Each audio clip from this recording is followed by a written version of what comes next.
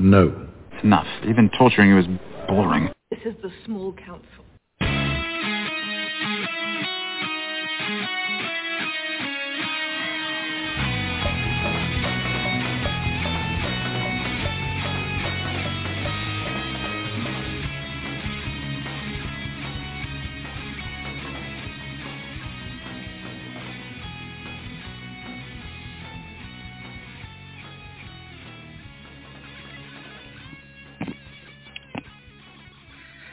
Welcome back, everybody, to another episode of Small Council Radio. With me, I have two of my co-hosts. Cyrus, thank you for coming on. No problem. Happy to be here. And it's been a while, but we have Craig on. How have you been? Good. Just living the dream. Nice. So, with today's topic, we're going to be doing some tactics talk. It was requested by a couple listeners that, we've been doing a lot of new product, discussions and stuff like that. And a lot of people kind of want us to get back to some more, tactics type of stuff.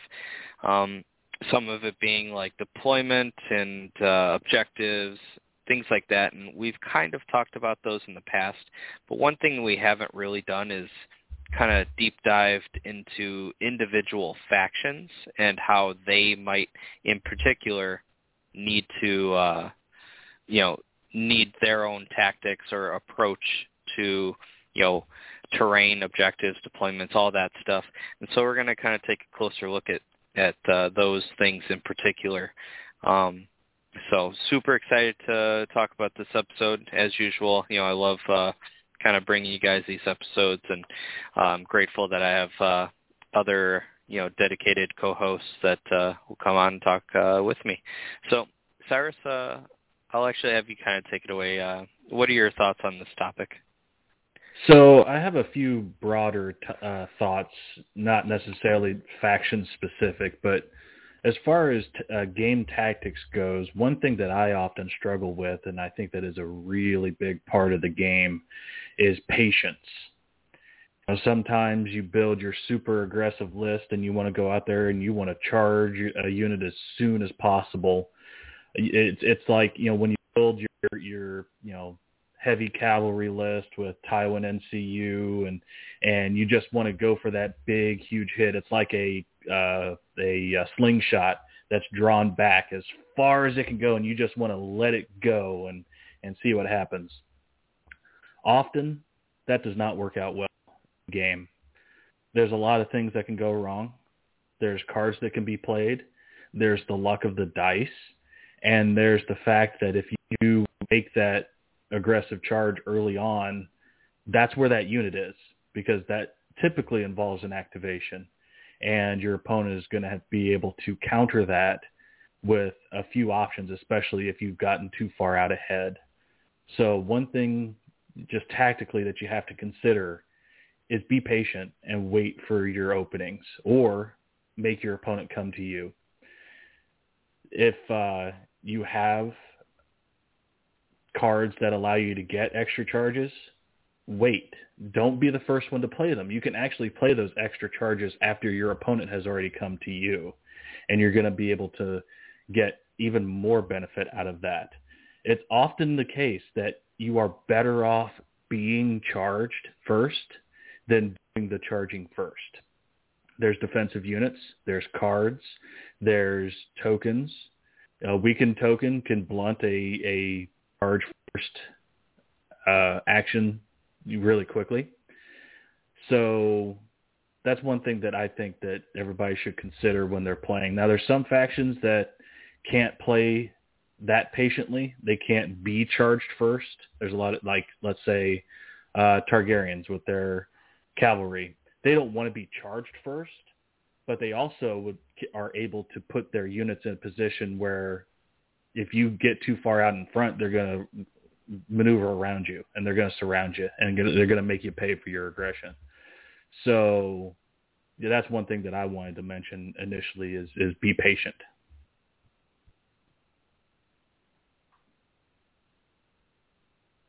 Craig, what do you think? Oh yeah, patience is key. There's always going to be an opening in the game, and there's no reason for you to be the one to provide that opening. You mentioned Targaryens, and I happen to occasionally put them on the table. And even with cavalry, even with cavalry, I will at times kind of sit back, relax, take my time, maybe wait a whole round and do next to nothing, just see where the opening's going to be, and then take advantage of it. Or I will bait my opponent into their big game-winning hammer charge and blunt it by swift advancing out of the way, or swift reposition, I should say. Or that's such a wild circumstance. I don't know where you came up with that. I mean, it was kind of funny. For the listeners, me and Craig played a game here at our Kansas City tournament. He was gracious enough to drive from out of town to come visit us here in Kansas City to join us for our September tournament. And Craig and I played, what was that round? That was round 3. Yep. And I was running Knights of Casterly Rock with Tywin and Kevin and Tyrion Commander. I shifted with Tyrion 3 inches, and then I shifted with Kevin 2 more inches. I gave the Knights of Casterly Rock rerolls. I tried to shut off a unit, and I was just going to bowl him over with Knights of Casterly Rock. I was going for the 1-turn kill. And Tywin bombed him too. Yeah, and he had Swift Advance in his hand and was able to shift them back 3 inches and made my charge a lot more difficult. So that did not work out, and that's what I'm talking about. Like, you could plan all of this in your head of this, big, huge, just one shot, and it could fall apart really quickly. So, but yeah, continue. I just wanted to fill in everybody. Yeah. So with that in mind, he mentioned being in position to swarm your opponent when they do come in. And that's essentially what I do at this point. I just kind of leave something all alone and like, oh, that's something you should probably go kill. And then when you attempt it, then you're dead quicker than you can blink because there's flaymen and vets and everything else coming up your rear. I do the same thing when I play Starks. But there are times, and it depends on the list build, but I have been known to throw a unit away, usually Screamers or Harakars or Stark Outriders, something cheap, something fast. And what I will do, throw it in the middle of their formation, try to kill something, try to do some damage. If I don't, I don't care. And what I do at that point is I hope that they swarm it, and I hope that it survives long enough for me to respond. Because once they do swarm it, they are then out of position, and I take advantage of that. So there's more than one way to do it. But, again, even to make that work, you have to be patient. You have to time everything right. If you throw your unit in there, but the rest of your units aren't in position to take advantage of the chaos you caused, then you did nothing. Yeah, there's not only that aggro patience that you have to learn to try to be just a little bit more relaxed in the early game, but you also need to know when to back off. This happened to be in my first game of the tournament where they seemed really intent on destroying my units. This was Free Folk. Obviously, I was activated on the table. And they were swarming in. They were coming to get me. And I was able to pick off a couple of theirs, some of their non-insignificant units, so I was able to gain some points. And then they realized I have 4 units on the table and they have 2. I could keep trying to destroy these units, or I could back off and go sit on some objective and score more points than they could possibly get for the rest of the game. And that's what they decided to do. And they ended up winning the game because of that. So it's that mindset that you have to get into. It's like, I understand. Trust me. I understand. I see the opponent to me. I want to destroy them. But that's not always the best play. Often, in fact, it's not the best play. You want to play the objective when you can, and you want to wait for your openings when you can. So as far as tactics go, that would be my advice to start the show. Dave, you there? Yep. So I think, trying to talk about tactics, it can be a pretty big topic. You can often kind of fall down rabbit holes, and sometimes that's a good thing. But I think, and then also you can kind of only scratch the surface sometimes. So it's definitely one of those dynamic topics that has a lot of layers to it. I definitely think that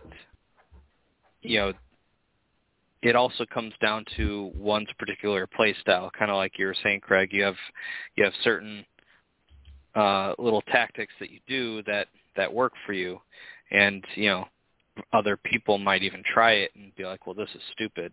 But that just comes down to, one, personal preference, but two, understanding what it's meant to do and why. I think, like, for me, there's, I'll just kind of go into to Greyjoys in particular, because that's what I've played a lot of. And Greyjoys have, they're rising a bit on stats, but they've been kind of bottom of the barrel for a little while. But I don't know. I've always had a lot of success with them.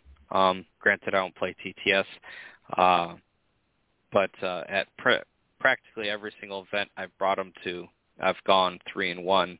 I've won pretty much most of all my games with them.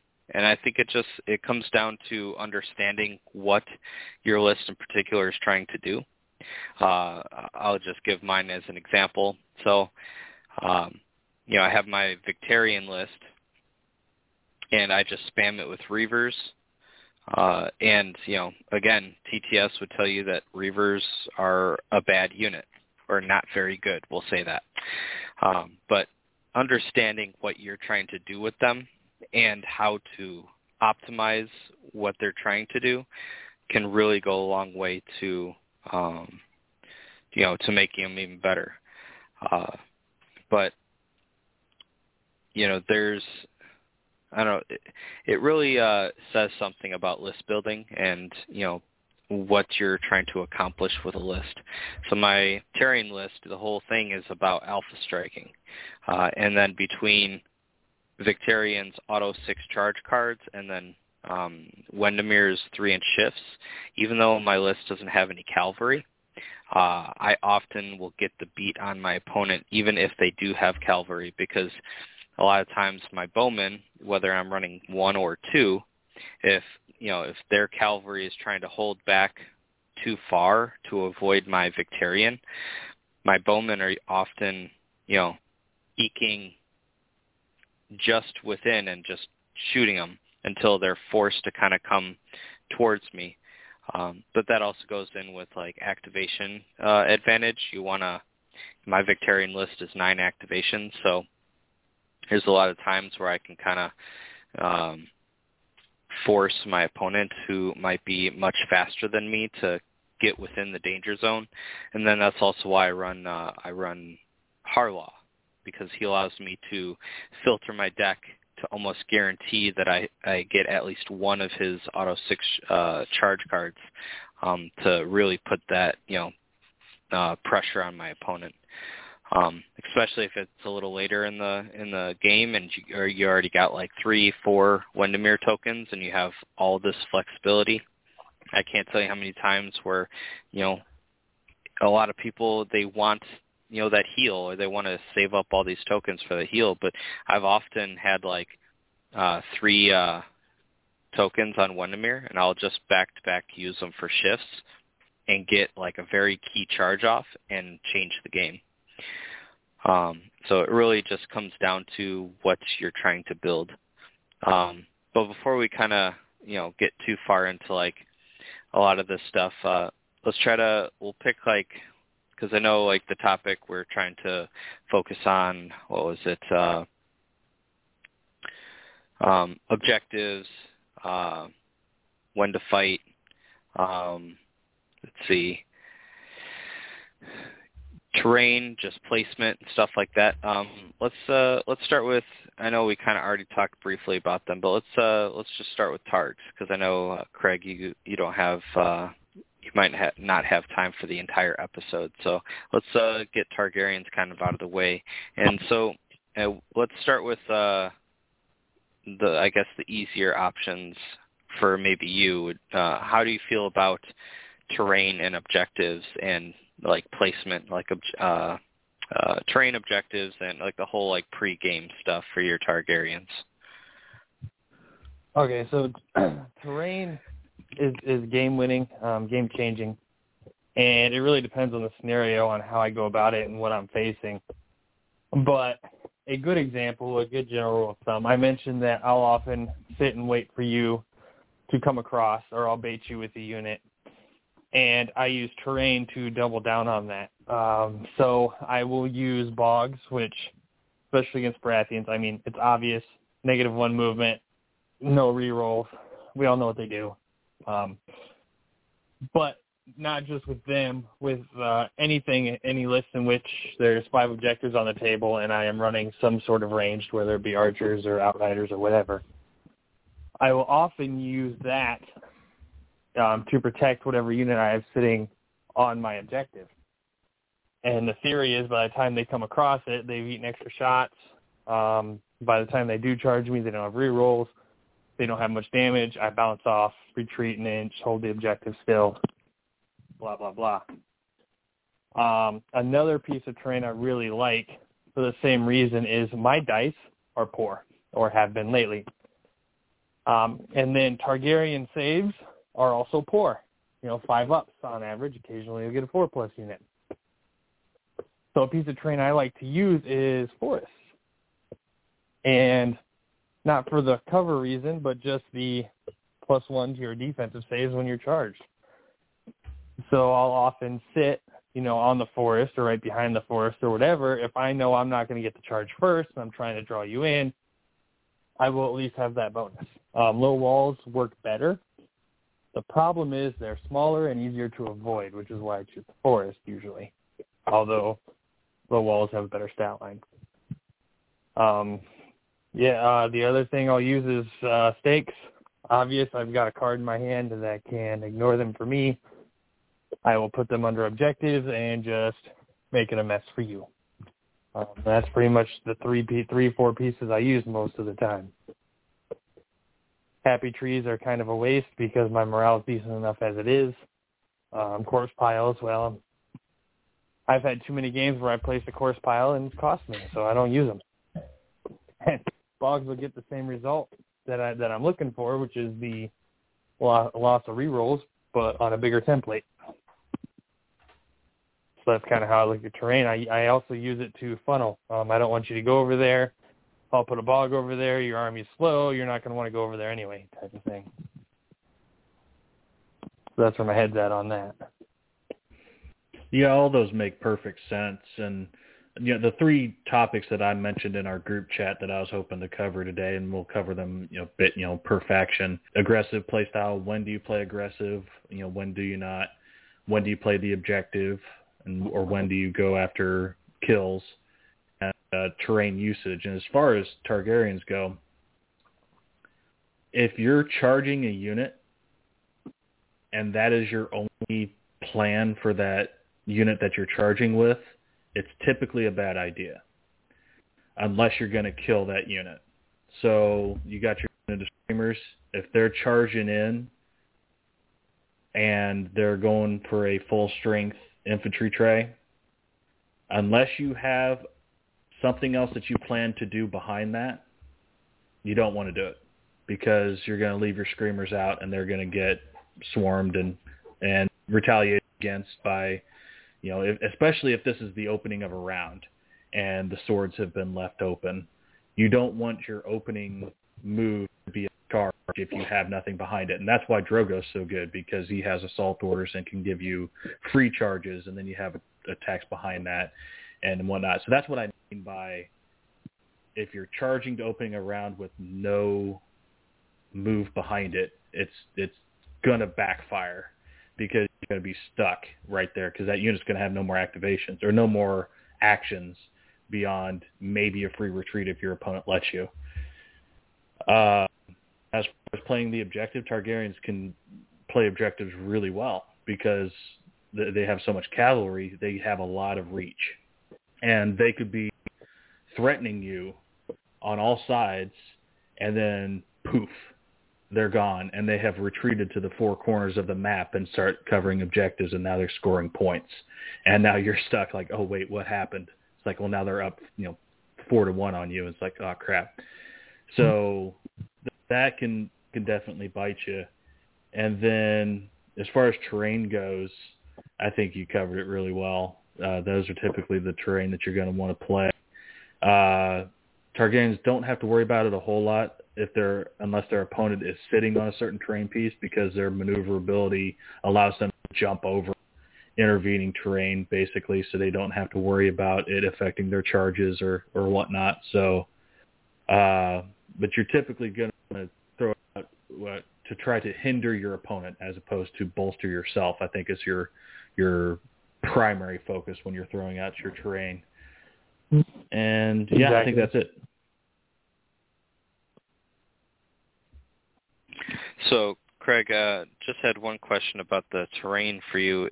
So you're saying the forest over the low wall. Have you ever found it useful to take the low wall, assuming your opponent isn't Targaryen, to take the low wall so that way on the out chance that you need to, you can, is it unstoppable advance and then so get the benefits yourself while having a card to take it away from your opponent? Yes, it really depends on the scenario and what you're playing against. But yeah, that does work, and it actually works really well. The only advantage to the forest is just the larger footprint. So if you're not worried about having a larger footprint, then 100% take the low wall. Now, is there any terrain that you hate seeing as a Targaryen player, like that your opponent might put out, and you might feel like it's going to give you a hard time? Palisades. Palisades or stakes, but only if you don't draw the card. Palisades and what? Stakes, but only stakes if you don't draw unstoppable advance. Gotcha. Yeah, it is nice that the two that kind of would give you a hard time are both destructible, so that unstoppable gives you an answer to it. Yep. Yeah, I would say I agree with all that. The Targaryens are definitely very good at, even though they look, I think, on paper to a lot of people, or especially a lot of newer players, as a very aggressive, offensive, just try to beat your face-in faction.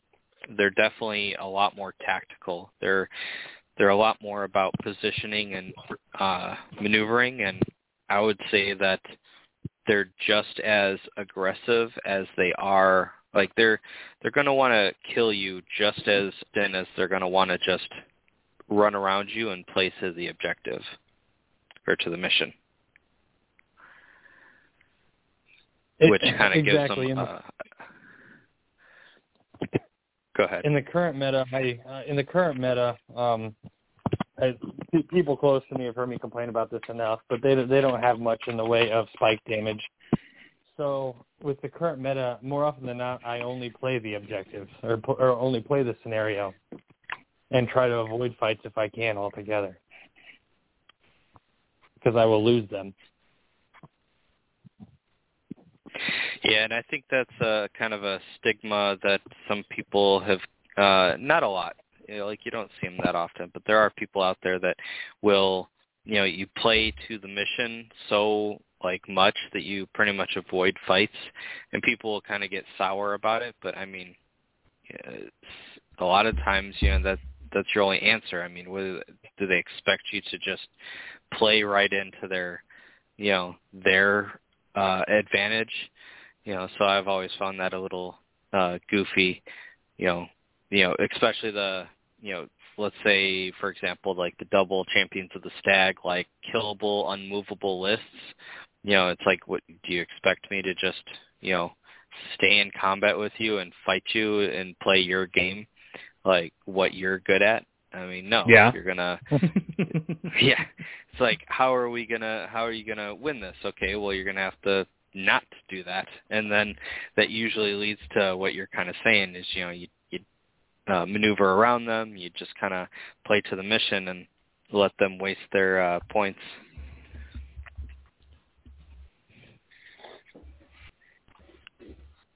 Yep. All right, so see, what else did you want to talk about, Cyrus, for like tactic stuff before we kind of move on to like another faction? I figure we can break down each of these topics for each faction, so we can just move into another faction and break it down in those three things. Okay, cool. All right, Cyrus, why don't we could talk about like one of the factions that you kind of main, either like what, Lannisters or Baratheons? Let's talk about Lannisters. So this actually kind of fits a little bit into a game that I had a while back. The last topic that we discussed with the Targaryens and how you want to play the objective. I tried that with the Gregor list in a TTS game, and I just was looking at the list across from me. I can't remember exactly what it was, but it's like, I could just try to play the objective and try to go up, and I did. I went up. I believe I went up 7-0 or 7-1 by middle rounds. Problem was I sacrificed so much positioning and just let them go where they wanted to because I was going to set these objectives with my units that I actually lost that game 10-7 because they ended up just killing a bunch of units and started scoring theirs. So that balance is like, yeah, you can play the objective, but unless you're trying to stay balanced and also dealing with your opponent's units without letting them go wherever they want to go, it can come back and bite you too. So I can't remember all the details of that game, but as we were talking about, just play the objective. Well, that doesn't always work. But so Lannisters, they're funny. They have some of the most aggressive, most deadly combinations in the game.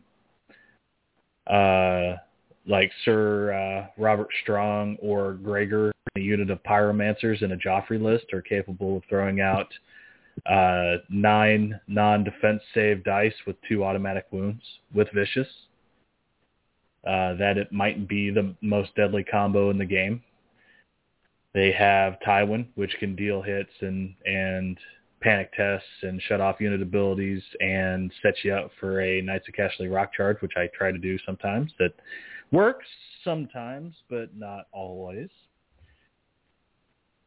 They have a really aggressive commander in Gregor. So when you're thinking about, it's like, okay, I want to play really aggressively. I want to go out and I want to get my opponent and I want to kill units. This is another case where that doesn't always work. You're counting with the Knights of Casterly Rock charge to get all of your hits, which isn't guaranteed, especially if you happen to roll a 1 on the charge, or if you're weakened, or you're going over certain types of terrain.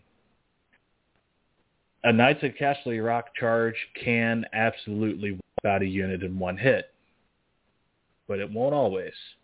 And if you're counting on that unit being wiped out in 1 hit, you're probably going to be disappointed because they've still got their defense saves to make. So as far as playing aggressively, you're actually better off holding back with the Lannisters and setting up that charge with a unit that's maybe a little bit weaker than being on strength and going for that 1-turn knockout. They have retribution effects with their Lannister supremacy, so they're able to sit back and maybe get you back. They have an absolute unit. I say unit with the capital U with Adam Marbrand and your sons that can just sit there and last almost the entire game to almost completely impervious. So they're actually a faction that has that those aggressive units that you look for when you're trying to wipe stuff out. But that's not going to be the thing that you're going to want to do often. You're actually going to want to hang back, play objectives, deny your opponent things that they want to do with your cards, and play the panic game. Now, I know the panic game is very wishy-washy. I mean, your panic tests, if your opponent is failing all their panic tests, Lannisters are great. If they're passing all their panic tests, then Lannisters can be terrible. But you just try to find that happy balance between the two. And as far as playing the objective, knowing when to play the objective or when to run or when to fight, I really like the double cavalry lists and sometimes triple cavalry lists. And as we were talking about with Targaryens, when you're running a bunch of cavalry, you can cover a lot of ground and you can get to an objective that might initially appear to be out of reach. So you can threaten your opponent into staying put and trying to sit in a defensive formation and then spin around and go take over for an objective over in the corner of the board. It's really difficult to balance that, though, because as soon as you run your 8 points worth of unit out of the fight, whatever units are left are going to be pretty exposed. So you have to find that right moment in the game where you're going to be able to get away with it. As far as terrain goes, corpse piles get tossed out a lot for the Lannisters just to increase your opponent's likelihood of failing their panic tests. The problem is those corpse piles come with hindering, and you lose your rerolls. And like I just said with the Knights of Casterly Rock, you're going to need your rerolls because you're going to want to hit as many of those hits as possible. And Lannisters are woefully short on gaining rerolls back. I think they only have 1 2-point attachment with Martial Training. They have rerolls on Kevin NCU.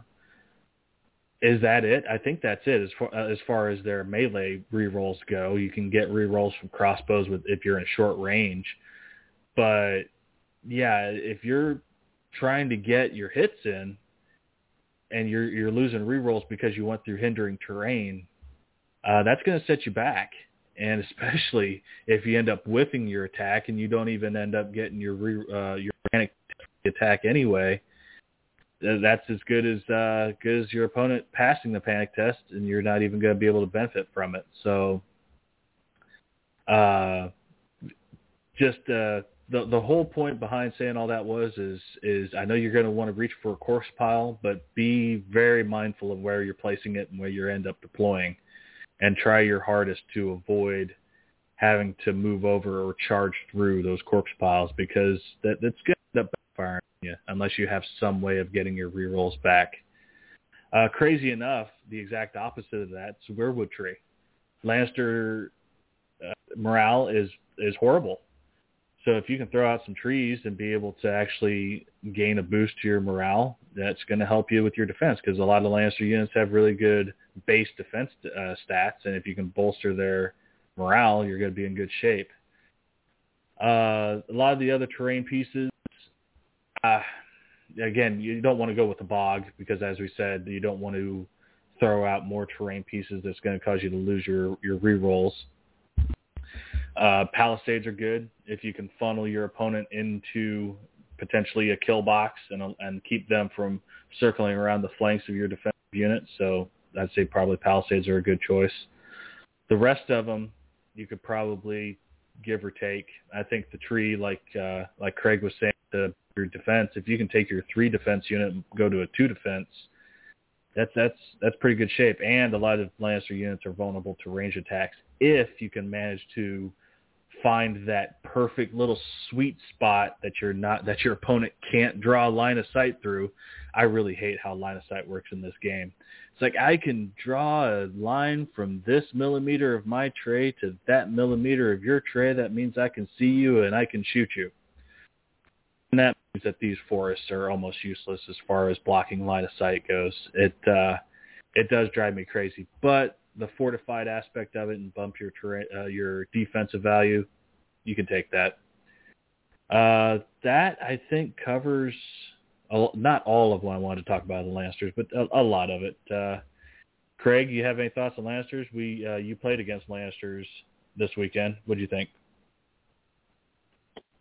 When it comes to Lannisters, I always they're slow. Even their triple cav list is slow. So I just kind of let them come to me. I try to play the objectives, cracks will open, and then I swarm them one unit at a time. So it's... Yeah, that makes sense. They can't really compete with the high activation lists. They have access to 4-point units with Greg, but he for cavalry he's even slower because he's 4-speed as opposed to 5. And then poor fellows, they just don't have the same shine as they used to have. So as Lancers, you're going to be out activated, and your opponent's going to be able to play the objective, and you have to play a little bit more aggressively, especially if you're out activated on the field. You're going to have to try to balance that as soon as you can.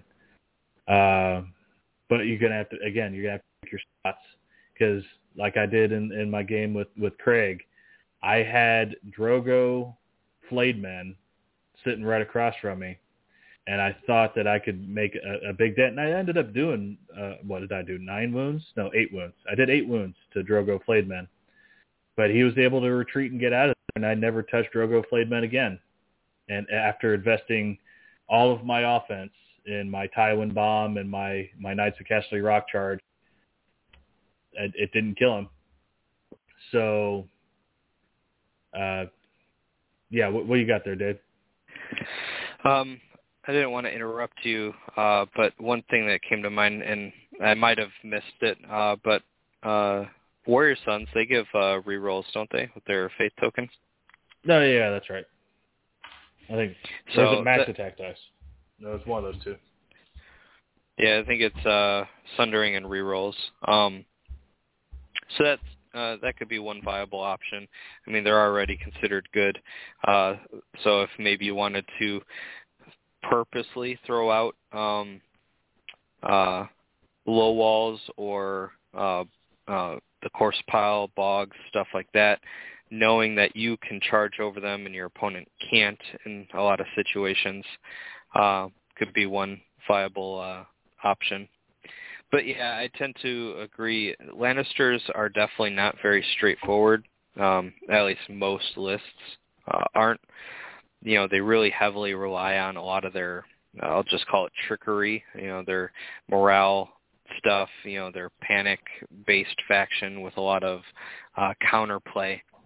CMON has definitely done a decent job with giving them other tools, so that's not like their only stick, but in more of the competitive scene, other factions just tend to do it better. And the other downside is that Lannister's big thing that they're about is the panic, and a lot of the really successful lists, not all of them, have generally above average morale, which kind of, it makes it more of an uphill battle for Lannisters for sure. But they definitely, there's definitely really cool things you can kind of do with the terrain with them. And I've always really liked the Lannisters.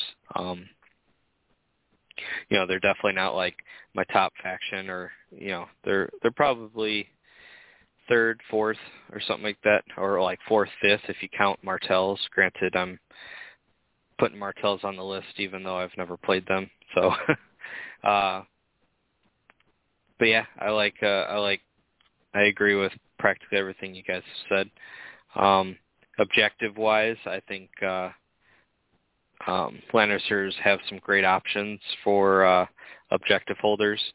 So, you can kind of sit on objectives with a lot of units, especially if you play the terrain to really benefit you. Lannister Guardsmen with no attachment, just 5-point investment. And unless they're going to, almost any other 5 or 6-pointer is not going to want to go one-on-one against them without some other outside effects like influences or tactics cards or something. They're just a lot of times their morale, the Lannister supremacy, is just going to eat them away. Targaryens are a great counter to that, with their naturally high morale. But you could always throw like a corpse pile in front of, let's just assume you're playing the 5 objective. If you're playing 5 objective, you just throw it in between the 2 objectives on either the left or right side. You have your they have to either charge over it, get no rerolls, and it's another -1 modifier. Or if it's 3 objective, you put it in between the objectives, so that it's still going to influence. Now, granted, they're only a 4 moves, so you might have some trouble getting to that objective first, but with a free maneuver, correct me if I'm wrong, I think you can grab it if you take the free maneuver and then have the first action in the next round. Because you go 10, you march 8, another 4, so that's 22? So you would, I think, just be barely out. So I don't know. I'd have to look at it like on the table, but I like Guardsmen for just kind of being a cheap 5-point for Lannisters to help them with saving those points to invest in other things like Knights of Casterly Rock and other things. All right, so next we can kind of talk about. I'll do one of my one of the main factions I've been playing lately, and that I'll just do the Greyjoys since I've kind of already talked about them a little bit. But as far as terrain, I almost exclusively go with the Happy Trees. I should say, if I'm running Balon or Baelor or pretty much anything but Victarion, I'm going with the Happy Tree, the Weirwood Tree, because I'm already making my list have really good morale, that those trees will really, because other than Ironmakers, which I'm not a huge fan of, I still think they're good. It's just not really my play style. Greyjoys don't have great defense, and so I usually supplement that with better morale. And so a Weirwood Tree for Greyjoys can really put them over the edge for some, you're going to be passing almost all your morales, even with modifiers and stuff, negative modifiers. For example, my Balon list. I'll throw Balon in a unit, give with that Iron Resolve, so I can get a +1, -1 to the damage. Then I'll take, a lot of times I'll take 2-point Carl, and I'll put him in his own unit for that Stalwart and Expert Duelist. And then I'll take a unit of Silencemen, and I'll take 1-point Asha, who will make whatever unit she's in a 5. And then with Acceptable Sacrifices, it will give a unit, what that one does is you attach 20 of your units, and now they have basically an emboldened bubble. For other units, it doesn't work on themselves, but then they take 1 more extra wound when they fail panic tests. But between all of these modifiers, and then if you throw a tree in there and your opponent doesn't throw a corpse pile, you make all of these chaff-type units be a lot more defensive than they look, similar to the way Berserkers are defensive for their profile. That 5-up defense with a 5-up morale and then unyielding, or even pre-2021, back in 1.6, when they were a 5-up defense and a 4-up morale, they're a lot more defensive than people give them credit for being a 5-point, 6-point unit.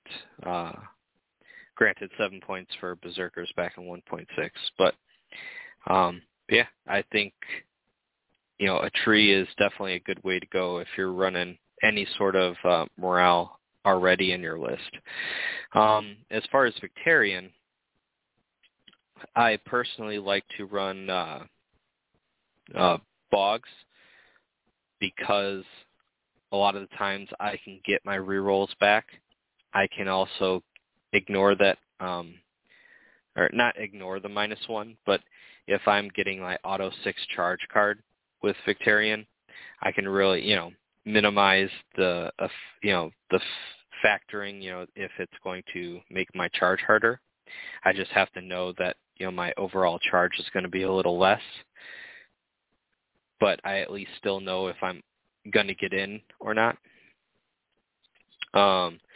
Another one that I like with my Victarion, or I guess with any Greyjoy list where you have Fueled by Slaughter, I will, if I think it will benefit me, I'll throw some stakes out there or a palisade, especially a palisade with, a very popular option is Asha Trappers. I'll have Asha Trappers, which is only 5-point unit, sit on an objective with a palisade in front of them. And then by the time the unit that's across from them gets to the palisade, finally gets to Asha with the disrupt and her morale and the ability of healing from the Greyjoys, is just so much work for most factions that they just leave you alone. And now you're this 5-point unit sitting on an objective, getting you a point every round, that now has a war cry that can still benefit your army. What do you guys think?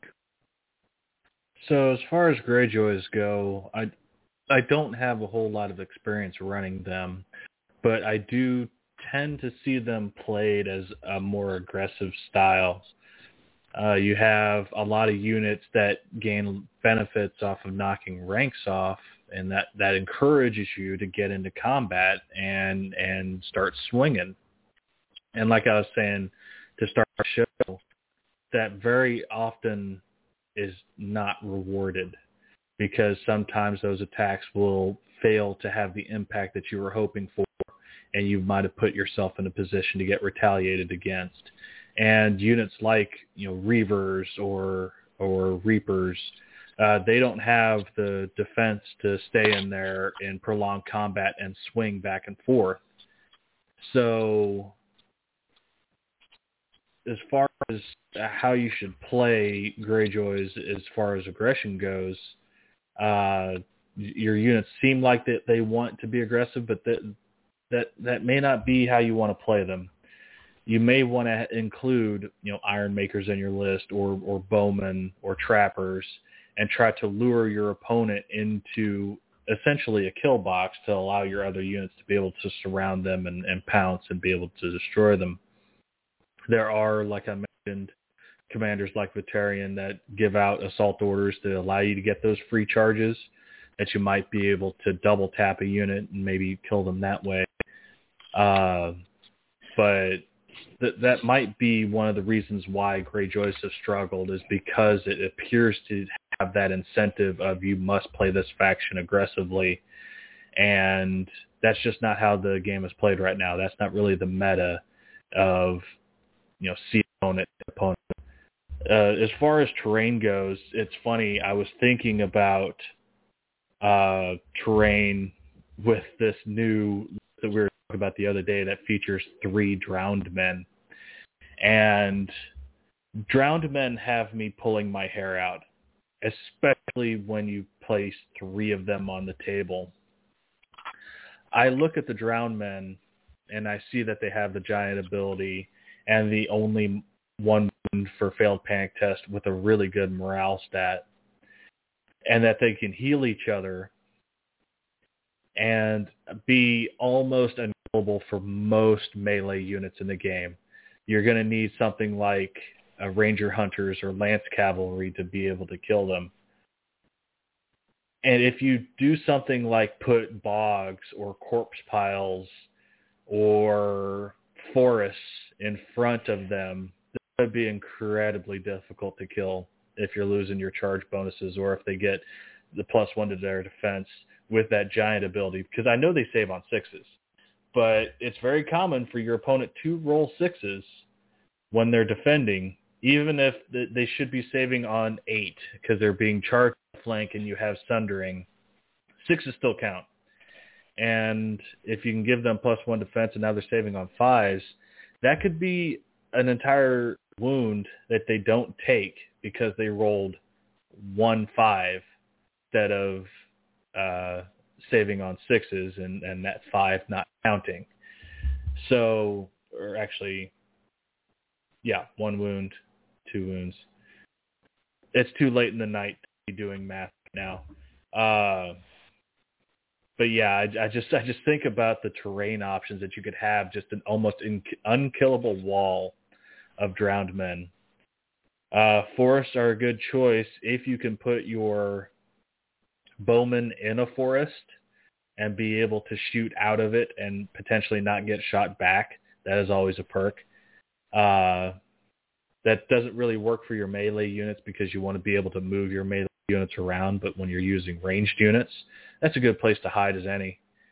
As far as playing the objective versus not, again, we talked about the need for Greyjoy to be able to go out and kill things to be able to get their pillage tokens and make their units as strong as they can. Because I think we've talked about before with the pillage mechanic as it is, and there's a lot of people that don't really like the pillage mechanic.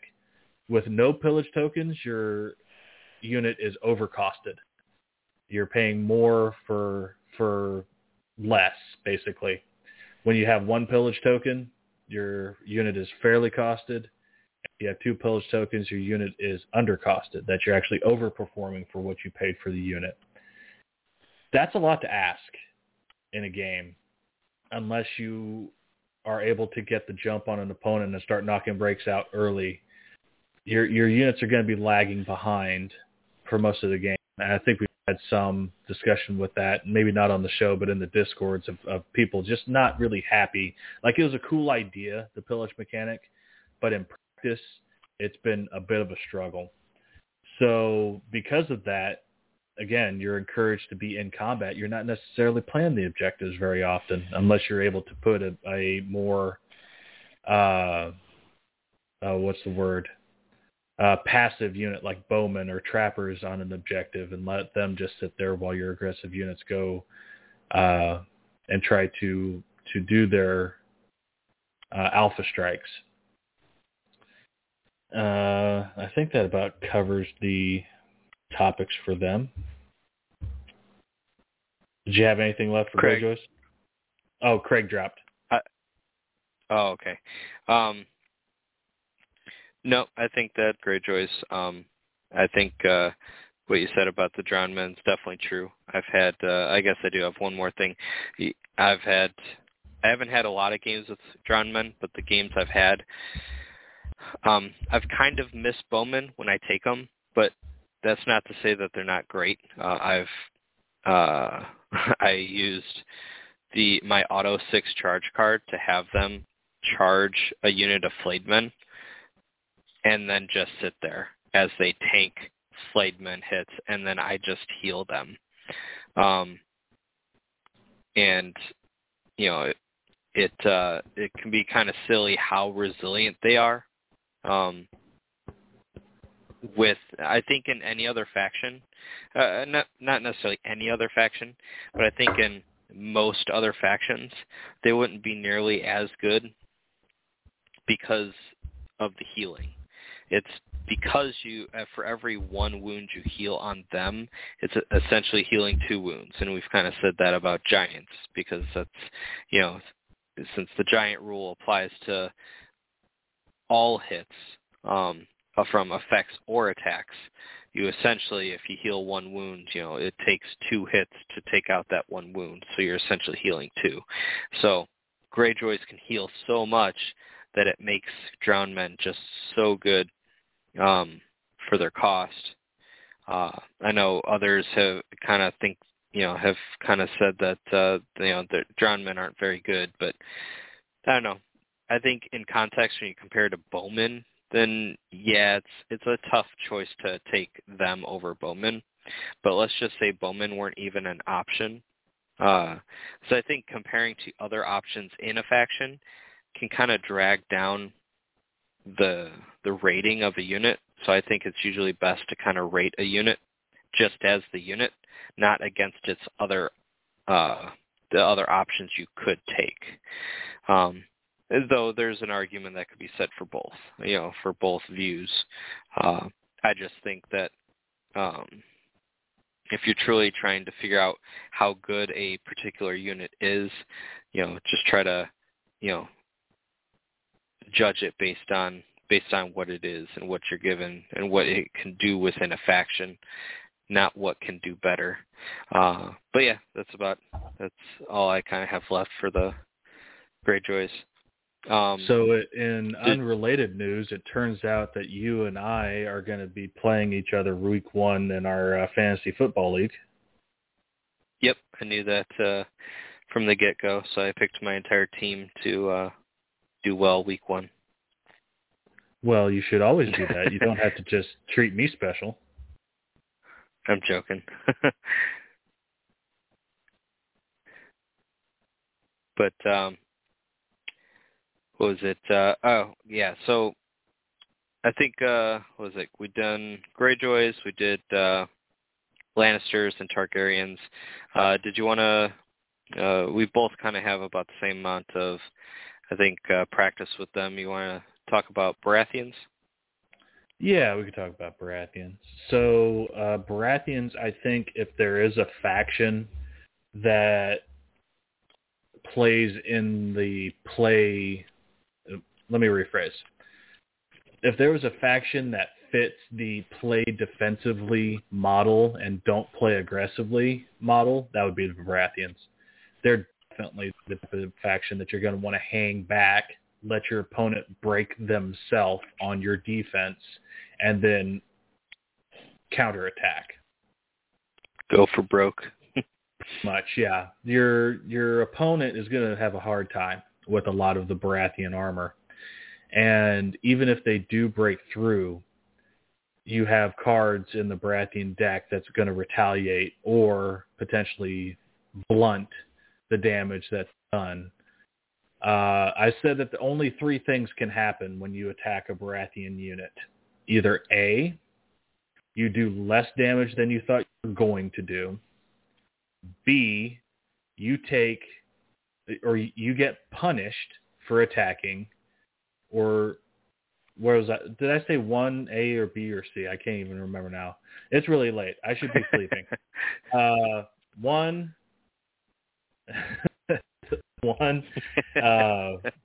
you don't do as much damage as you thought you were going to do. B, you get punished. I did it again. C, you get punished a lot. They have Baratheon Conviction, which will heal if they pass their panic test. So take whatever damage you did, be it 3 or 4 wounds, and subtract 2 from that. Or they have Baratheon Justice, which you attack them, and then you get to take 2 and potentially 3 tokens in return for your trouble. Or they have Final Strike in hand, and you're going to end up taking hits, which will become wounds, especially if you don't have a very good defense save on your unit, for your trouble. All because you just dared to attack them. It could be frustrating. It was frustrating for me for a long time until I actually picked up the Baratheons, but I just don't have the running experience with them to be able to take the most advantage. I found that out at Nationals. But as far as playing aggressively, they are not the aggressive type, and their most aggressive commander, Andrew Estamont, which actually points out the fact is that Andrew is actually their worst commander because he leans more into aggression than hanging back and being able to benefit from those retaliation effects. As far as playing the objective, that's what you want to start doing when you're playing Baratheons. You want to pick a side of the table and say, this side of the table is mine. And I'm going to control all of these objectives and the center just on this section. Now, this is probably a good time to bring up splitting up your forces is hardly ever a good idea, especially if you're only running 7 activations, which the Baratheons typically do. Sometimes they'll run 8, but 7 is typically where they're at. your temptation when you're playing 5 objective modes or even 3 objective modes is to spread out and try to cover as much as possible.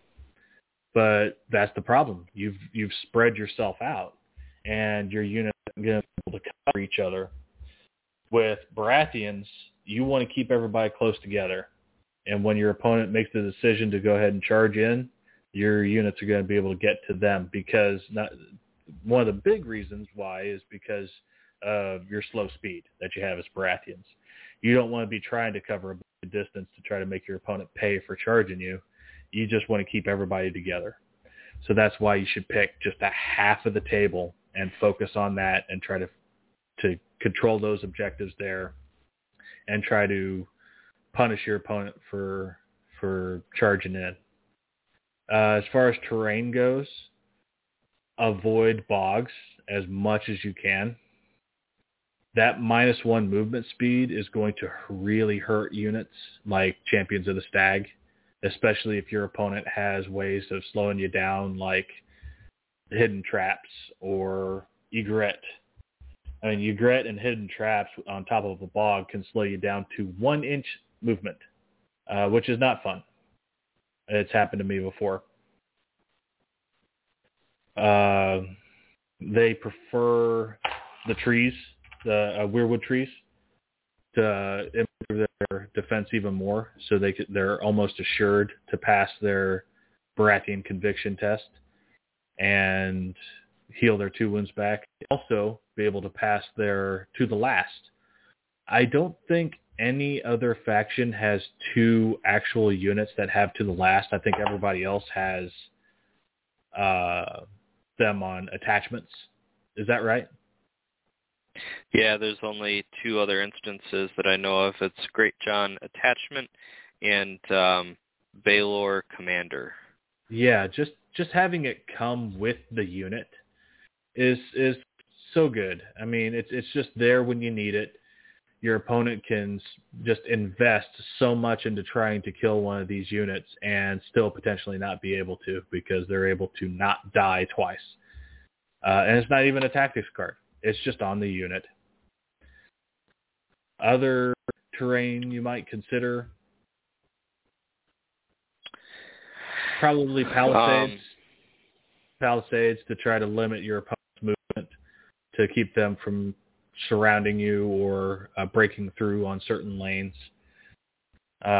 Might avoid stakes, because especially when you're dealing with high-cost units like the Champions of the Stag, you don't want to be in position where, well, I can't move my Champions of the Stag because they'll go through these stakes and I'll end up losing potentially 4 wounds on this 2 armor unit. Using terrain pieces like that can backfire pretty easily. What were you going to say there, Dave? I was going to say, did you mention forests? No, I hadn't mentioned them yet. I was going to say forests are a really good option, especially for your more defensive units, because of, like Craig was saying with this Targaryens, is just the footprint. Just how big it is allows you to potentially make it to where you could have your front and one of your flanks being guarded by this tree, just really making it nearly impossible to crack through a unit, especially Champions of the Stag, who already have a 2-up.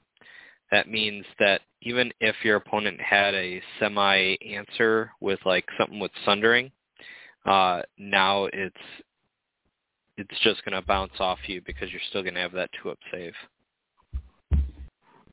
Yeah, and Champions of the Stag, they're such a good unit right now. And they're not even a unit that you need to play too aggressively. In fact, you can throw a unit of the Champions of the Stag out in the middle of the table and just simply bait your opponent into charging them. It's like, yeah, they're there. Go ahead. And they'll charge them, maybe even at the start of a round. It's like, I got to charge them before they charge me. Well, they charge you. They do a couple of wounds. You pass your panic test. They heal those wounds back. And now you have the sword to be able to attack them back and get a vulnerable token, because now you're engaged. And it ends up being just total bad news for that unit that just charged. So they are definitely the epitome of hanging back, playing defensively, don't be too aggressive, focus on your positioning, and have a plan, a couple moves ahead if your opponent decides to get too far out in front. You'll be able to take advantage of it. I could almost guarantee it. Yeah, and I think champions kind of overshadow a unit that I think is very good. A lot of people, I think, would disagree. What was that? That was my phone deciding to make some noise. Sorry about that. I thought maybe you added a new audio clip. I'm like, what in the world? But one unit in particular, especially if you're going to factor terrain, that I think is really good is Stag Knights. If you can give them that defensive trait to give them a +1 defense, I think can go a long way. Because, that I think they're only, in my opinion, their only one real weakness is a 4-up defense. And when you can make it a 3-up defense with that resilience, it really makes them hard to move. Granted, you won't get that defensive every time, but it's just something to add in there because, we talk about how often lately we talk about how good Battle Endurance is as a card, and they essentially have a version of it as their ability. And I think if you, as a Baratheon player, that you don't want to just run in guns blazing, you kind of want your opponent to come to you, means that you want the game to go on to later rounds anyways. Which means once these guys, get going, they really hit hard. Now, again, Champions of Stag being so good right now kind of puts a dent in these guys. To be totally honest, though, I think the only thing that Champions of the Stag have over these guys is that cavalry maneuver. If it wasn't for that, I think these guys would still be better. A 2-up, 5-up, or a 4-up with resilience and a 5-up. And the other great thing about the Stag Knights is being infantry. Granted, we're going to be getting mounted Stannis soon. Being infantry, they have all the different commanders as options that you could throw in these guys to make them even better. But in combination with, like I was saying, a defensive piece of terrain, whether it be the forest or the low wall, can really, your opponent's simply not going to want to charge you, even if they're a really strong offensive unit. Especially if you're going over that low wall, trying to take these guys out with no rerolls, and they have a 3-up with resilience and then a 5-up. You just ask yourself, is it even worth it at that point? Yeah, that's true. I can understand that, and they're definitely overshadowed. It's not just them though. Whenever you're dealing with 8-point infantry, you're always stuck with the questions like, okay, well, do I want this 8-point infantry unit or do I want heavy cavalry? And often it ends up going to heavy cavalry. But the Stag Knights, they are really good, and they're another one of those units that you're going to want to play, even though you look at them, it's like, okay, I want to hit stuff with these guys. Not necessarily. You definitely don't want to overextend them because that resilience order can be overwhelmed if you're getting attacked multiple times. And you're not going to want to charge these guys in early because they haven't unlocked all the keywords yet. So as counterintuitive as it seems for what you would seem to think is an aggressive unit, these guys don't even have a deteriorating attack profile. You want to hang back with these guys and have them kind of mop up. And when you're looking at it as far as that role goes, it's like you don't really want an 8-point, mop-up unit or a unit that you have to hang back with until later in the game. But that is the Baratheon playstyle. You know, they want to hang back. They want these long, drawn-out slogs of matches where you're got a bunch of units that are engaged and just swinging back and forth. And Baratheons are going to win those matches because they just hang in there for longer than their opponent can. So, yeah, I think that about covers Baratheons. All right, so next we could talk about, let's do Starks. So I haven't played a lot of Starks. Yeah, I haven't played them a lot lately, but, you know, Starks used to be my main go-to. You know, I ran them at every major event pre-2021. I still like them a lot, especially, you know, the new sculpts and the new hero box have definitely, I'll say, revitalized a lot of my interest in them. But they're still kind of, instead of like top of the pack, they're kind of middle of the pack for factions that I like to play. But I would say, as far as their playstyle goes and what they're looking to do, it's hard to say. You know, they have so many cool, interesting playstyles. But I guess if we're just going to talk about like the, you know, because we don't have time to talk about every play style and every, you know, avenue of it, we'll just kind of, we'll stick with what a lot of people are playing. And that's, you know, kind of the more activation heavy lists, you know, with Rickon given Summer, and then, you know, just running like that 8 or 9 activation lists. You're looking at Great John and Tully Cavaliers, Eddard and his Honor Guard. Again, like Tully Cavaliers are almost staple in a lot of the most competitive lists just because of how hard hitting they are. And that Embolden is priceless. You know, so with that said, again, I'm going to go straight to the probably, you know, a lot of people would say is the cop-out option, and I would say the Weirwood tree. If we're specifically talking these type of lists. And that's because that Embolden, because Starks already have like barely above, depending on what you're taking, barely above average morale. You know, a lot of 6s everywhere. Some 5s, but a lot of 6s. But now you add Embolden and a Weirwood tree, and now you've, you know, because they have average to good morale as well. Armor. Average to good armor as well, depending on what you're taking. So now you're super defensive, in my opinion. You know, you're looking at, let's just say on average, you're looking at a 4-up, 6-up. You're now looking at a potential of 4-up, 5-up, or 4-up, 4-up, because if you're within both 6-inch bubbles of that tree and that Embolden. Not only that, then you can pair, like, I don't know if I would go with 2 trees, because then you might be having too much overlap.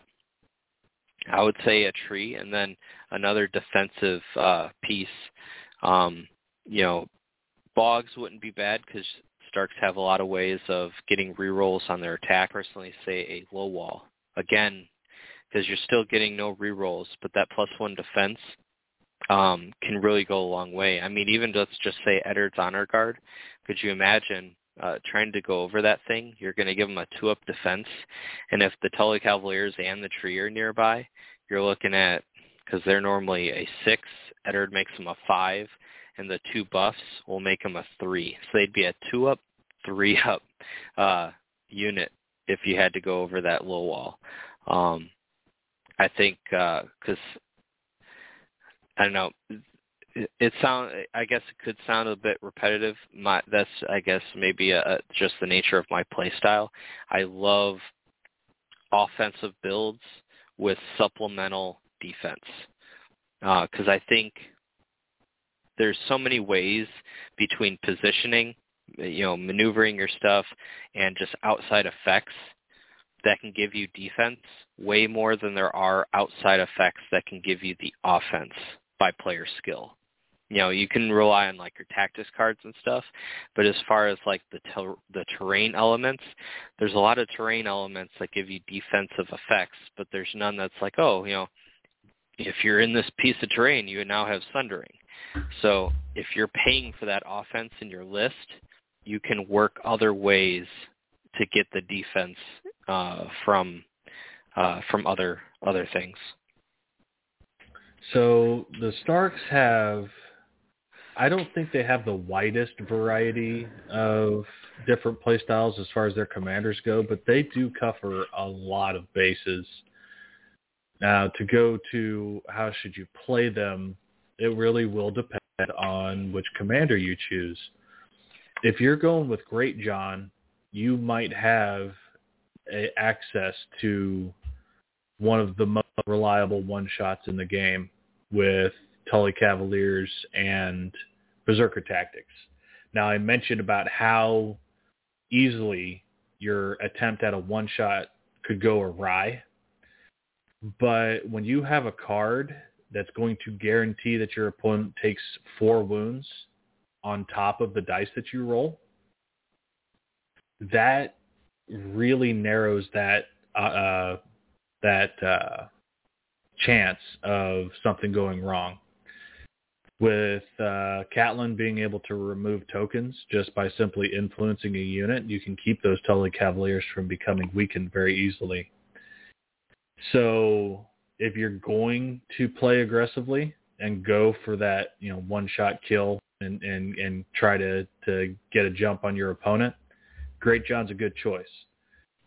Great John, in fact, not with that specific combination, but with a Great John list, just won nationals this year. We had Luke on the show, and it was quite a run that the Starks had. Even though they were maligned there for a little while, they were hovering there at the bottom of stats there for quite a while, and then boom, here they come.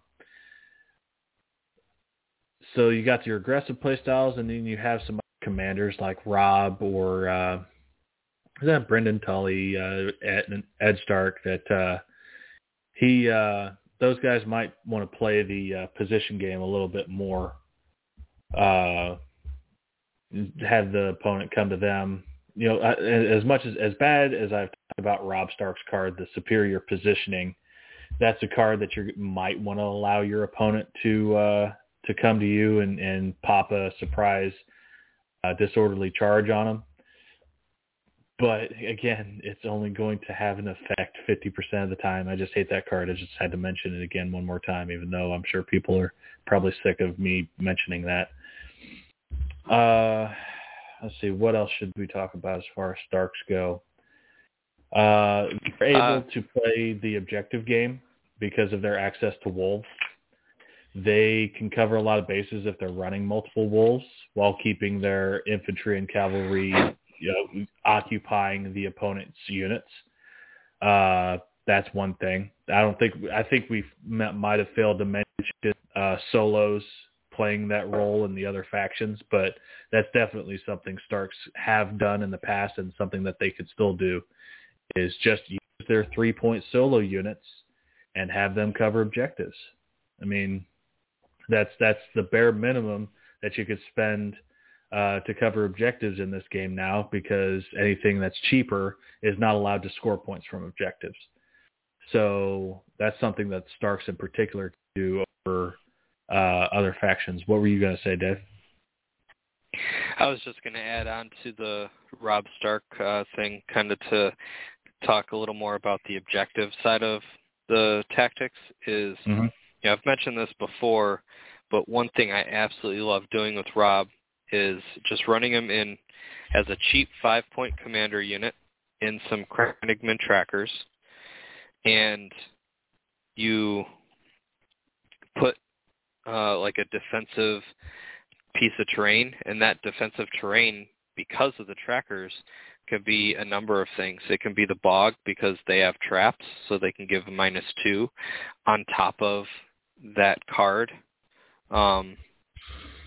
And then, or you could do something a little more defensive, just anything to help them survive.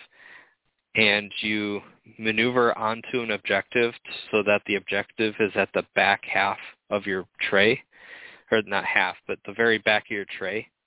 and then every time they attack you, and then you just retreat from them. And then you retreat, triggers Rob's order to let them heal, and you just keep doing it all game. This 5-point unit that is just retreating and every time you retreat, you just retreat 1 inch.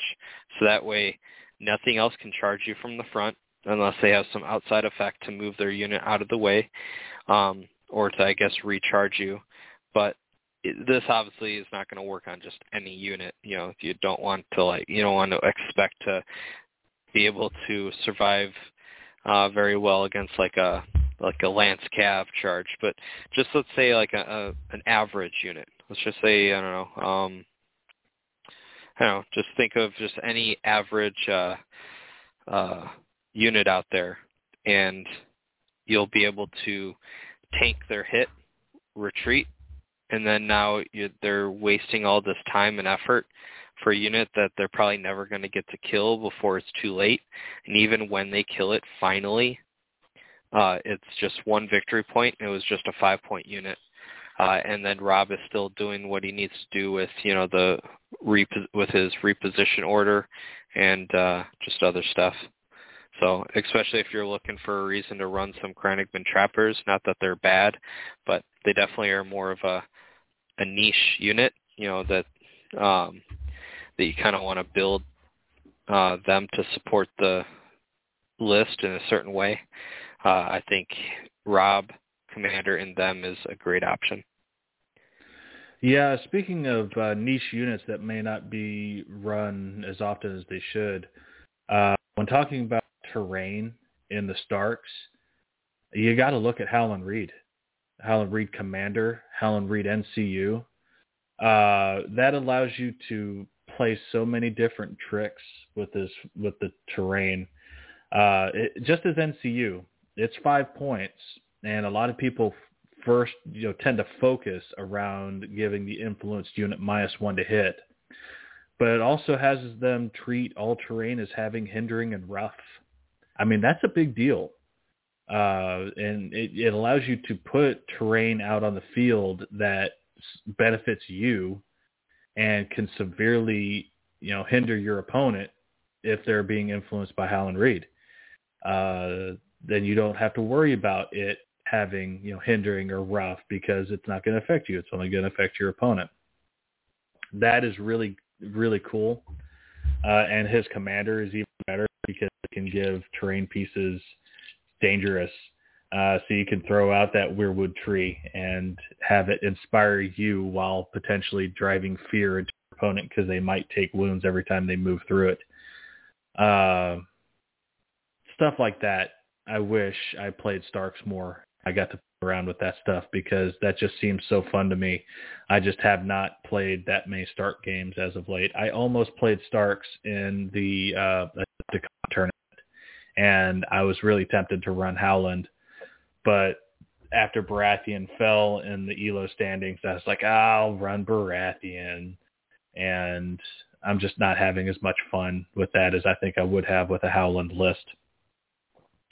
Other terrain options, Starks have access to a little bit more rerolls than other factions do. Another underplayed attachment in the game, I think, is the Starks Sworn Sword Captain that gives martial training. I mean, martial training is a tremendous ability. And you see units like, Champions of Stag that we've already talked about that just hand out vulnerable tokens when they're attacking. It works the same for martial training, and you're getting rerolls out of it. So if you have a unit of berserkers that are, if they're influenced by Catelyn, they're rolling 9 dice, then they have a martial training, so they get their rerolls and a vulnerable token out of it. They're going to be hitting pretty hard. You could also throw out stakes if you're really wanting to play, dangerously, because berserkers, they get stronger as they take wounds, and you just run your berserkers over the stakes and try to get your opponent, and they were too scared to move through the stakes to get you, and you just like, I'm going to get stronger anyway. That type of stuff, it's a little bit on the fringe of actual tactics that you're going to want to play, but you have options as far as that goes. Did we have anything else that we wanted to talk about as far as Starks go? Maybe just could always add, along the lines of, running over stakes. Killing your own shaggy dog can be devastating if you're running Great John and you do to the last and then play, Berserker Tactics on him. Not that he's considered Umber, but he just becomes like a unit killer at that point with all the buffs. Yeah, so you decide you're going to play super aggressively. You can turn Shaggy Dog into a fire and forget missile, basically. Just have him charge at the unit, and you can, if he's already taken a wound some in the game, you can end up intentionally killing your Shaggy Dog which will add 4 wounds onto his first attack. Then he'll die, and then he'll do a last stand, which will end up being 8 dice with Sundering and Vicious, because he'll count as having 4 wounds on his tray, which will give him 4 additional attack dice. It is pretty wild stuff. So if you are playing aggressively and you don't really care about your good doggo anymore, you can just have him suicide himself and potentially wipe out an entire tray of infantry. It's pretty wild stuff you can pull off there. Yep. But I think that's about it. So we can, right. I think, move on before we spend the whole show talking about half of the factions. Right. So I guess we have to talk about them. Let's just get stupid old Night's Watch out of the way. Stupid old Night's Watch. See, when you said you were reluctant to talk about them, I thought we were reluctant to talk about Free Folk. We don't need to give them any airtime, I don't think. Oh, you're talking about Free Folk, the faction that needs some buffs? Well, they can have all the buffs they want if they never get insignificant ever again. But yeah, so Night's Watch, probably be best if Brett was on for this one. I don't know about you. I've played against Night's Watch quite a bit, so I definitely could speak to that aspect. But because one of my probably my second most played against opponent is a Night's Watch player, Night's Watch is one of the factions I've played the least. How about you? Do you have any experience with playing as them? Yeah, I ran the heck out of Night's Watch in 1.5 and 1.6. I did shelve them at the beginning of 2021 when Othel was the big bad.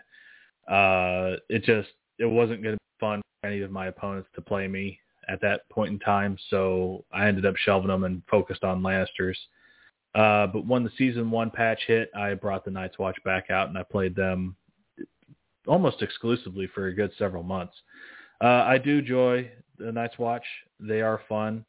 As far as the first topic that I brought up in the show, as far as how to play them, being patient, playing aggressive, you can play the Night's Watch aggressively because they are capable of hitting pretty hard, and with their access to the Watch Captain, your charge isn't your last offensive action for the unit for the round because they're going to have follow-up attacks.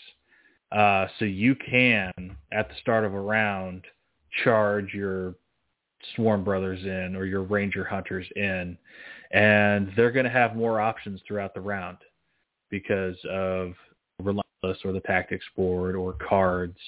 So you're not going to be as stuck as some other factions can be. So it will depend on which commander you're running. If you're running Cotter Pike, he's just pure aggression. Every single one of his cards is an offensive card. If you're playing with a unit, let's say you're running a defensive commander like Donald Noy. He has a card that allows you to be aggressive and run your unit up in the middle of the field.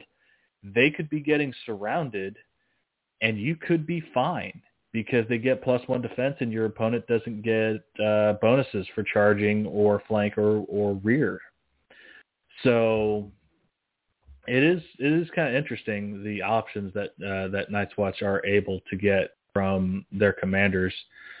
Jon Snow, he's able to bring a wolf, which will allow you to, boost your activations up and be able to get a nice little 1-2 punch, which it doesn't actually get played very often. But when you do play it, that 1-2 punch, you could potentially wipe out a unit by activating Jon Snow and then follow up in that same turn, activating Ghost and having Ghost charge in. Now, as far as playing the objective, it's very difficult for Night's Watch to simply sit on an objective if they're going to be contested, because they don't really have the defense for that. They don't have any units that are any stronger than 4 defense. They have good morale, but that just doesn't stand up to the plethora of free hits that are being introduced into the game as of late. It's getting pretty wild.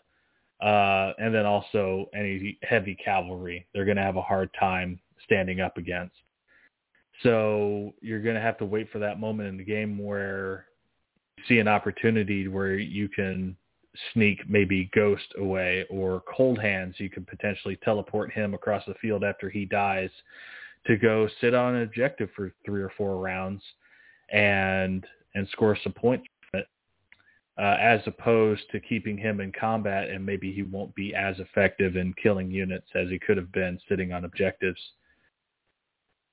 As far as terrain goes, the field is wide open. I think Night's Watch are able to take advantage of almost every terrain piece in the game because of their Sworn Brothers native martial training. They're going to be able to get their rerolls back, and they have a card in hand, Light That Brings to Dawn, that's able to get rerolls back. They don't mind having to charge through, bogs or corpse piles to be able to get to their opponent. They do enjoy forests to be able to bolster their defense, and if they can get their crossbows or even their ranger hunters into a forest where they can't be seen, that really helps their units stay alive and keep from getting shot. Let's see what else. They don't mind corpse piles because their morale tends to be pretty good, and they'll prefer trying to make their opponent fail their panic tests while they're holding on with probably an average of a 6 with the single corpse pile. But Weirwood Trees, they're fine with those too, because they'll take their 5 morale to a 4, and good luck getting them to fail those. Although I failed a few 4 saves as of late. And I think that about covers it. What do you got? I would say Night's Watch have always given me a hard time. I know there's people out there that'll say that Night's Watch aren't that bad anymore. And they're really high on stats, so they're still very good. Last time I think I checked. But I think for me, problem is I play a lot of competitive and a lot of casual.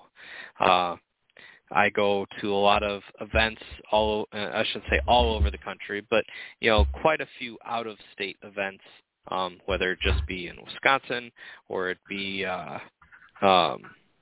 in Indianapolis, Ohio, stuff like that, or even bigger events in my own state.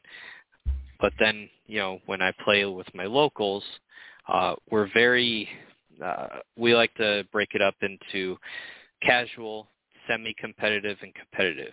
And I would say 90% of our games are 90%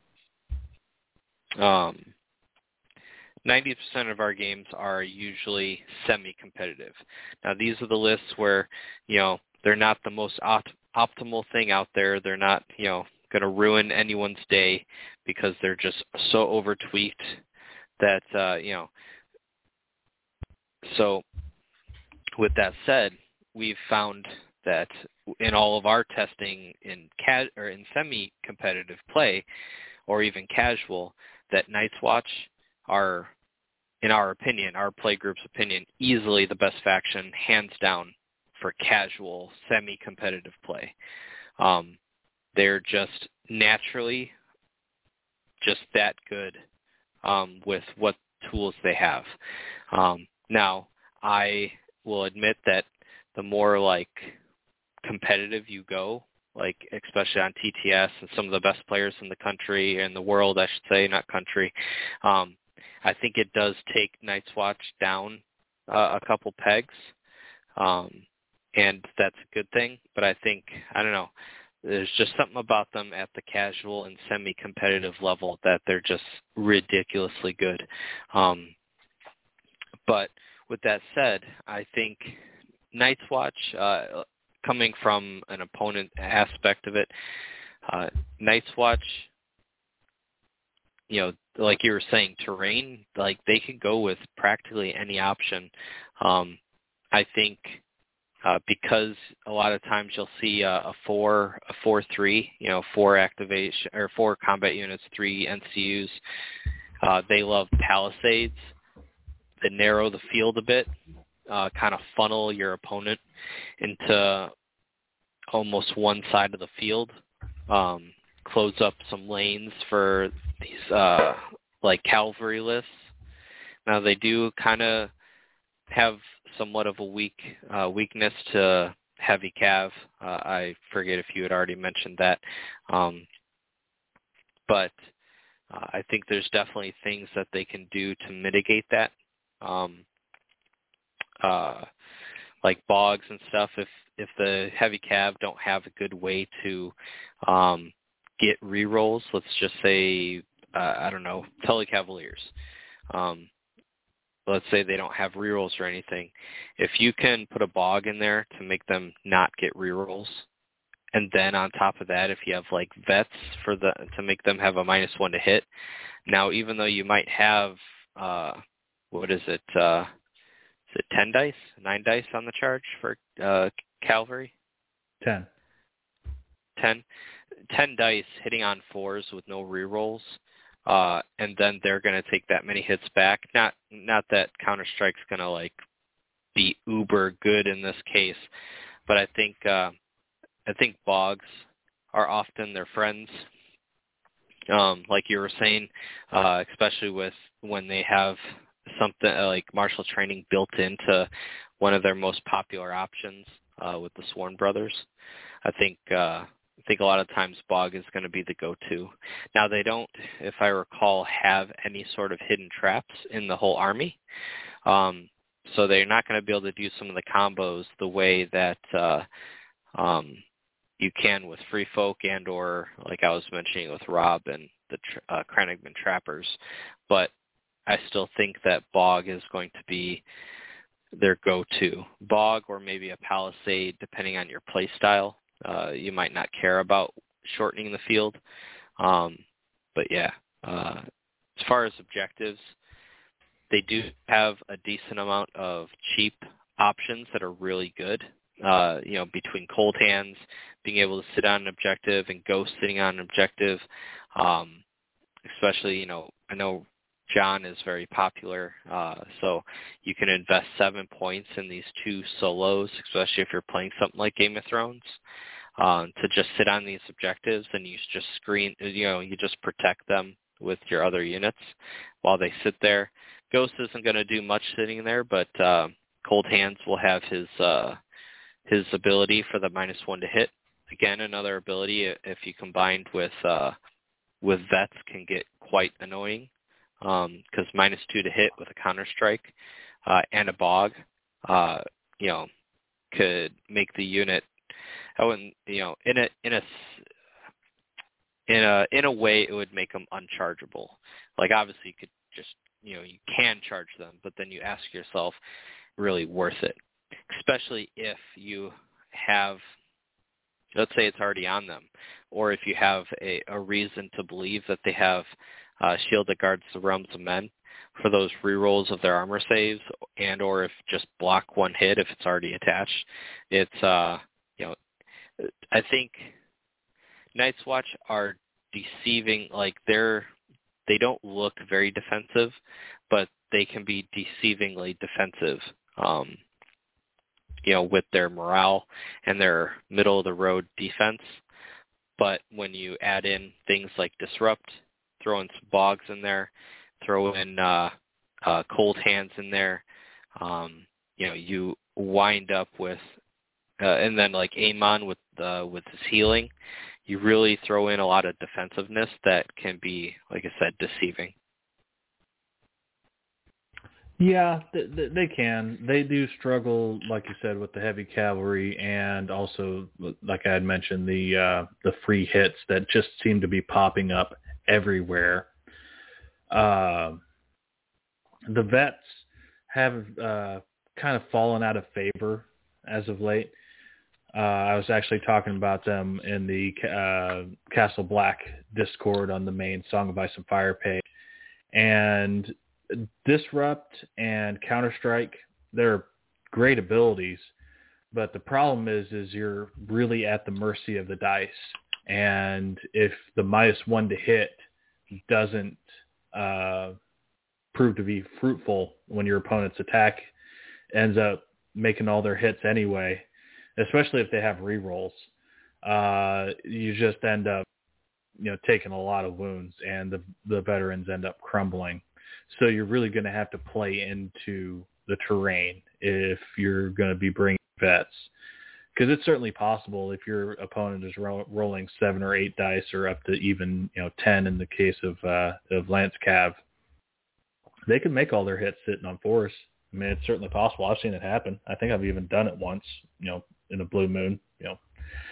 So I think the focus tends to be with Night's Watch is to just play aggressive and try to get, the multiple attacks from Ranger Hunters and multiple attacks from Watch Captain Sworn Brothers, and win the game that way. And that's why I think, and I've talked about it before, that Baratheon is such a tough matchup for Night's Watch as it is, because as deceptively defensive as you say Night's Watch is, Baratheon are not deceptively defensive. They're just flat defensive, and they can actually take some of the biggest shots from Night's Watch and be able to respond and be able to hit them back. And in prolonged engagements, Baratheons actually win, and they'll actually destroy those Night's Watch units.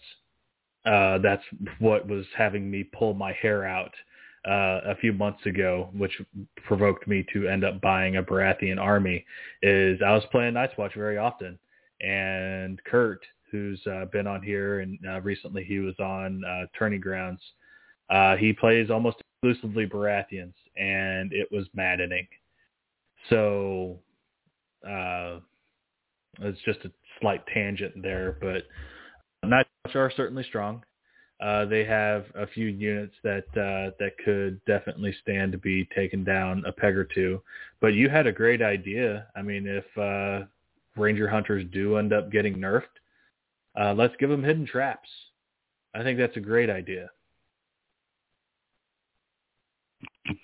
Yeah, I'm surprised that, I don't know, maybe if they get another Ranger unit, because right now they only have the 2, right? Or no, right. They have 3. They have the Vanguard. Yeah, they don't even count, though. Yeah.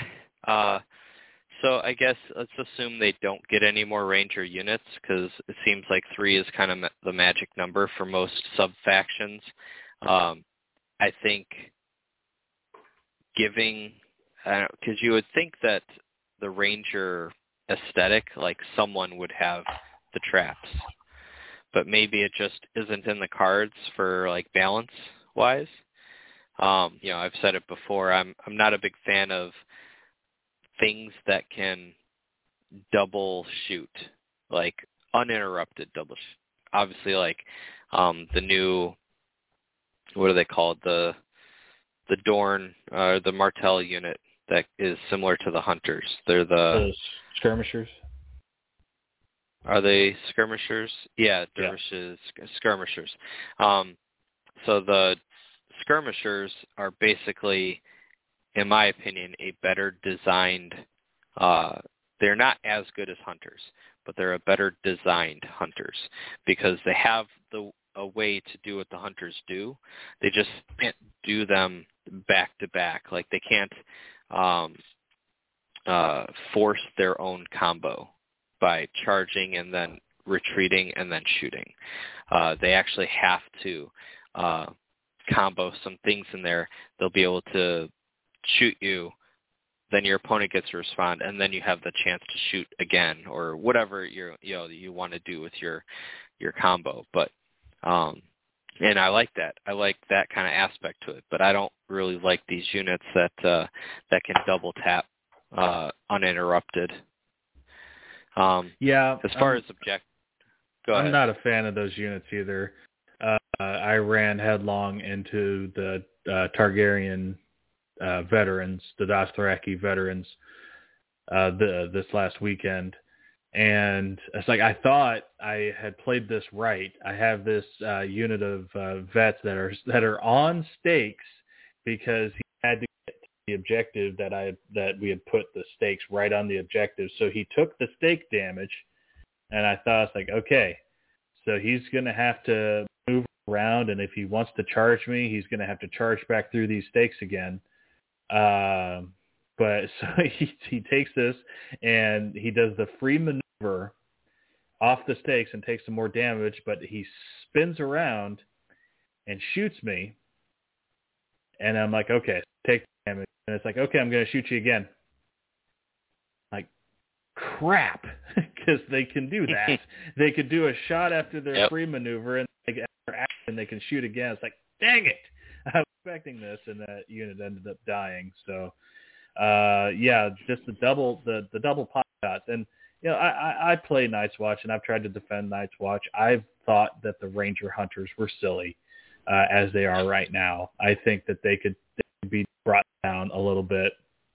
That is a little bit too much, the double tap. And I tend to, when I do play Night's Watch, I tend to focus on Sworn Brothers. If I do run Ranger Hunters, it's just one.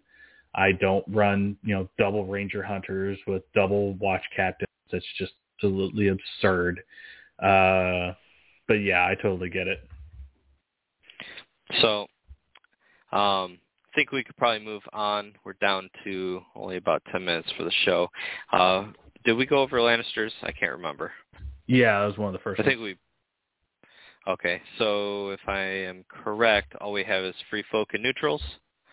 Yep. All right, so sorry, neutral players, if we don't have... we'll try to get to it, but I don't think we'll have time for the neutrals in this episode. Nobody seriously plays neutrals anyway. Justin does. He does quite well with them, and so does Mark Rupp. Nobody really plays neutral. But with that said, we can talk about free folk. I play a lot of free folk recently. Brett likes to give me crap for it since free folk are so good, but as I have proof from our many episodes, free folk ever since 2021 drop has been a faction that has been either my favorite or second favorite. It's kind of gone back and forth a little bit until I got heavily into Greyjoys. But for them, I think it's pretty obvious.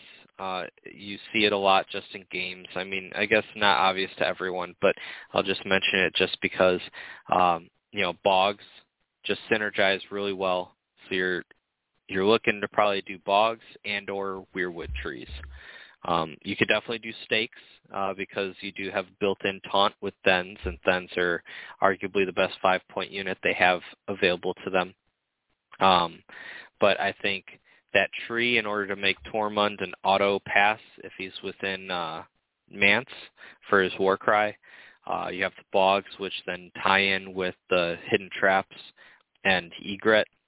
I think are the three main options you're always going to see. But it's not to say that you definitely can't take other options. But I think those are your three big ones, depending on how your lists look. What do you think? Yeah, I mean, as much flack as Night's Watch has gotten, which a lot of it has been earned, especially early in 2021, I think Free Folk have earned a lot of their flack as well when they can throw out 10 or 11, sometimes 12 activations on the field And tactically, that just gives you so many options that you can, play aggressively. You can send your chaff units out, well ahead of your line to go tie up units to keep them from reaching objectives or from reaching your main battle line. And when those units die, you're not worried about it because they're not worth victory points when they die. And you also have ways of getting those units back. It could be pretty maddening for a lot of players to deal with. And as far as like what we were talking about, what's your tactic when you're playing certain factions? Your tactic when you're playing Free Folk is play the objective. That's your focus. Whatever the objective or the game mode is, focus on that, and killing units is a secondary concern. And you only do that when the perfect opportunity arises and you have the right hand of cards, and particularly one of those cards being There's Too Many, which can wipe out almost half a unit in a single go. Free Folk, they are difficult to get a handle on because they do play differently than other factions do. I've said this before. If you play Free Folk like the same way you play Starks, or the same way that you play, Baratheons or other units, you're going to struggle because these units are very particular in what they do. They, will not be able to stay in prolonged combat and swing back and forth with the unit. They're going to melt. So you either run Mance and have your morale bubble that will allow units to hang in for a lot longer than they have any business doing, or you just simply use those raiders as speed bumps and just set up your positioning to be able to score maximum points every single round from objectives and pounce on units that maybe stray too far from the pack. As far as terrain goes, I think it's another situation where it's pretty wide open. You could be throwing out corpse piles if you really want to try to take advantage of your opponent, potentially failing more panic tests. That does put you in a little bit of a problem with your raiders because they have, innate, is it innate or what would you call it? Disorganized. It's not innate. Can they lose disorganized? I can't remember now. Yep. You can turn it off and make them worth a victory point. No, the disorganized, the +1 wound. Yeah, you can turn that off. Okay, so that's funny. So if you do have an ability that turns off abilities for a turn or for a round, it will actually turn disorganized off. That's actually pretty wild. But yeah, so I forgot where I was going with that. But again, like you said, they can benefit off of like bogs and forests and things like that as well. They could throw out trees to try to bolster their morale. There are some units that will really benefit from that, like say Tormund Raiders with his War Cry. Even 1/1 has War Cry as well. That might be able to benefit from a boost in morale. Let's see what else. But yeah, it's similar to Night's Watch in the fact that they can use a lot of different pieces of terrain and be able to get benefits from it.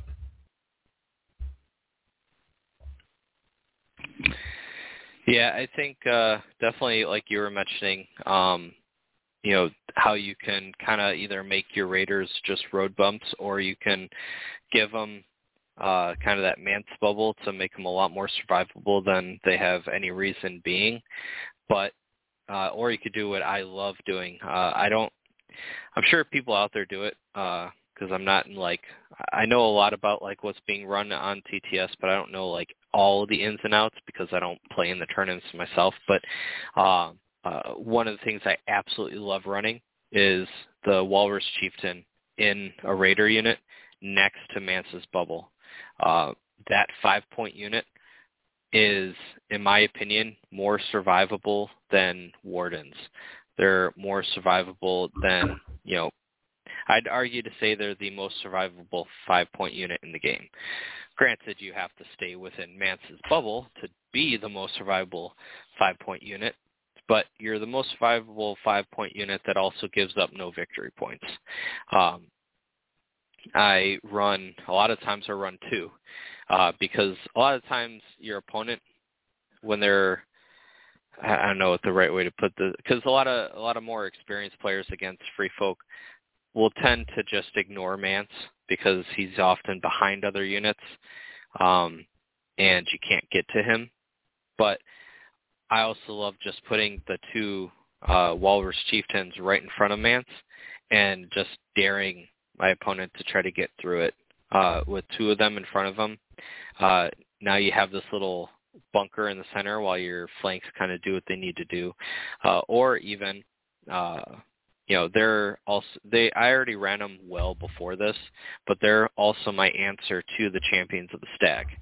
I just run this 5-point nothing into the Champions, and I tie them up for most, if not the whole game. And Free Folk having just way more advantage, activation advantage, the Champions can't even necessarily retreat. They can retreat unless you roll really high. I'm just going to re-engage you, and I'm just going to do it over and over and over again. And without, like, Andrew Estermont, there's not a whole lot of things other than the tactics board that's even going to give you multiple attacks to get through the resilience order. Now, I'm not saying it's an end-all, be-all. I'm sure there's some other things out there like tactical approach, get some auto wounds in there and this and that. But, I mean, there's just so many bodies that if you can tie up their 8 to 9 point unit, if they have an attachment in there with your 5-pointer that doesn't give up a victory point, I mean, you've practically, you've either practically won the game already, or it's an extremely uphill battle for the Baratheon player. But I just personally love that unit. But otherwise, I think, Free Folk, they have so many solo options now with Varamir. You have Varamir, his Shadowcat, his Pack of Wolves. You have, you have the Chariot. You have your cheap Raider units. You have so much cheap stuff that you can easily capture a lot of these objectives, especially like Game of Thrones. You just plop 2 units onto the outside objectives, and then you just move everything else forward, and now you're fighting over the middle and or really bringing the fight to your opponent on their objectives. But running down to the last minute and a half here, so we can kind of end it there. We'll probably do a second tactics talk where we talk about maybe a little bit more on the Free Folk side, and we'll throw in neutrals, and then we'll just add in some more tactics talk in there about just some other things. Quickly, 30 seconds, do you have anything to add? Oh, not really. It was nice to get back into talking about tactics like we were talking about earlier. And with this being live, unscripted, we might not have been able to go into as much detail as maybe we could have. And losing our, train of thought in a few different areas, it might have been just a little bit of a jumbled mess. But, we do our best on the show. And hopefully we're able to cover enough here. Yeah, we're definitely going to get back into more tactics talk topics and kind of, get back in the swing of things there. But with that said, everybody, I thank you all for listening in. This is the Small Council Radio, and it is dismissed.